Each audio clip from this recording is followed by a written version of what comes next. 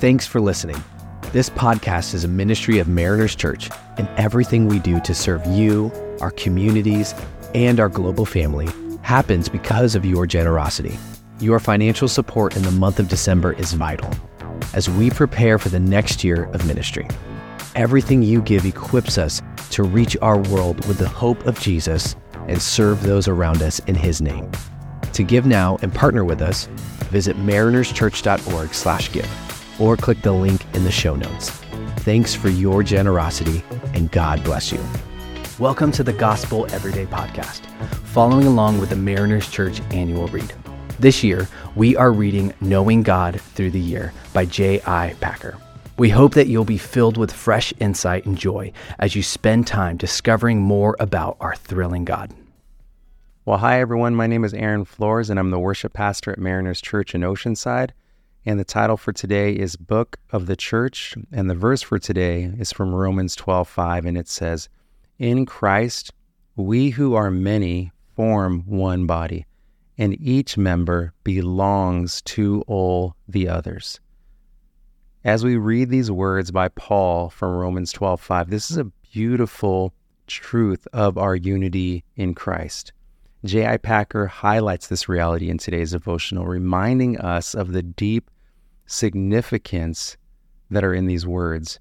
It's such a picture of community. I love what he says in the devotional today. He uses this phrase, the community of the resurrection.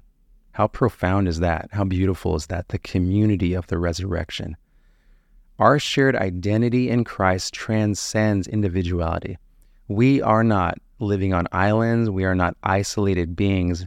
We are carefully woven together into the fabric of a divine tapestry, of God's divine tapestry. In Christ, we who are many. Paul is capturing our attention and highlighting the richness of this phrase, in Christ. It's not some superficial connection. It's a profound and deep union in Christ. The verse goes on to say, form one body, and each member belongs to all the others. And each member belongs to all the others. Wow. That's challenging. That's what a call, what a picture that is. Paul is teaching that we are not our own entities. We are actually interconnected members of the body of Christ. It's a union.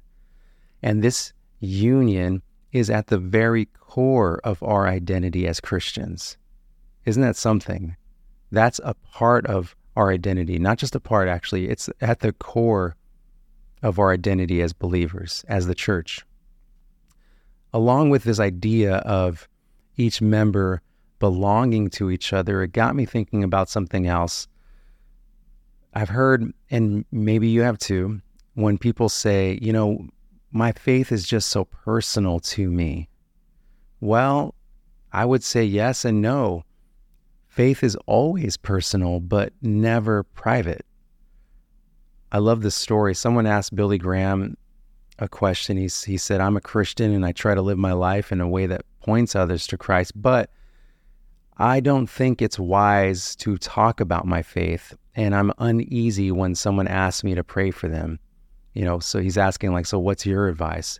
And Billy Graham responds by reminding him, hey, Christians show their care for the lost by telling them what Christ has done for them, right?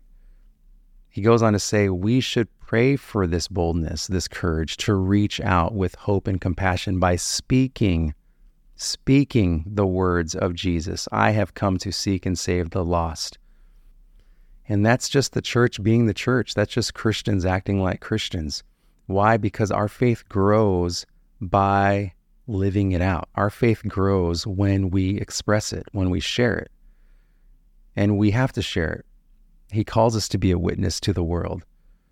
Personal faith must lead to public action. Remember, Jesus sends out his followers to take his message to the ends of the earth. So yes, is it personal? Yes, but it's never private. Always personal, never private. So as we land the plane here, let us remember this. We are not isolated believers pursuing individualistic goals. We are part of a unified body, each member belonging to each other. So the invitation is this. May we approach this day with a renewed awareness of our shared identity in Christ. Our unity is not a small matter. It is a reflection of God's eternal purpose. So may we live in such a way that the world sees the love, grace, and unity that defines the body of Christ. Would you pray with me?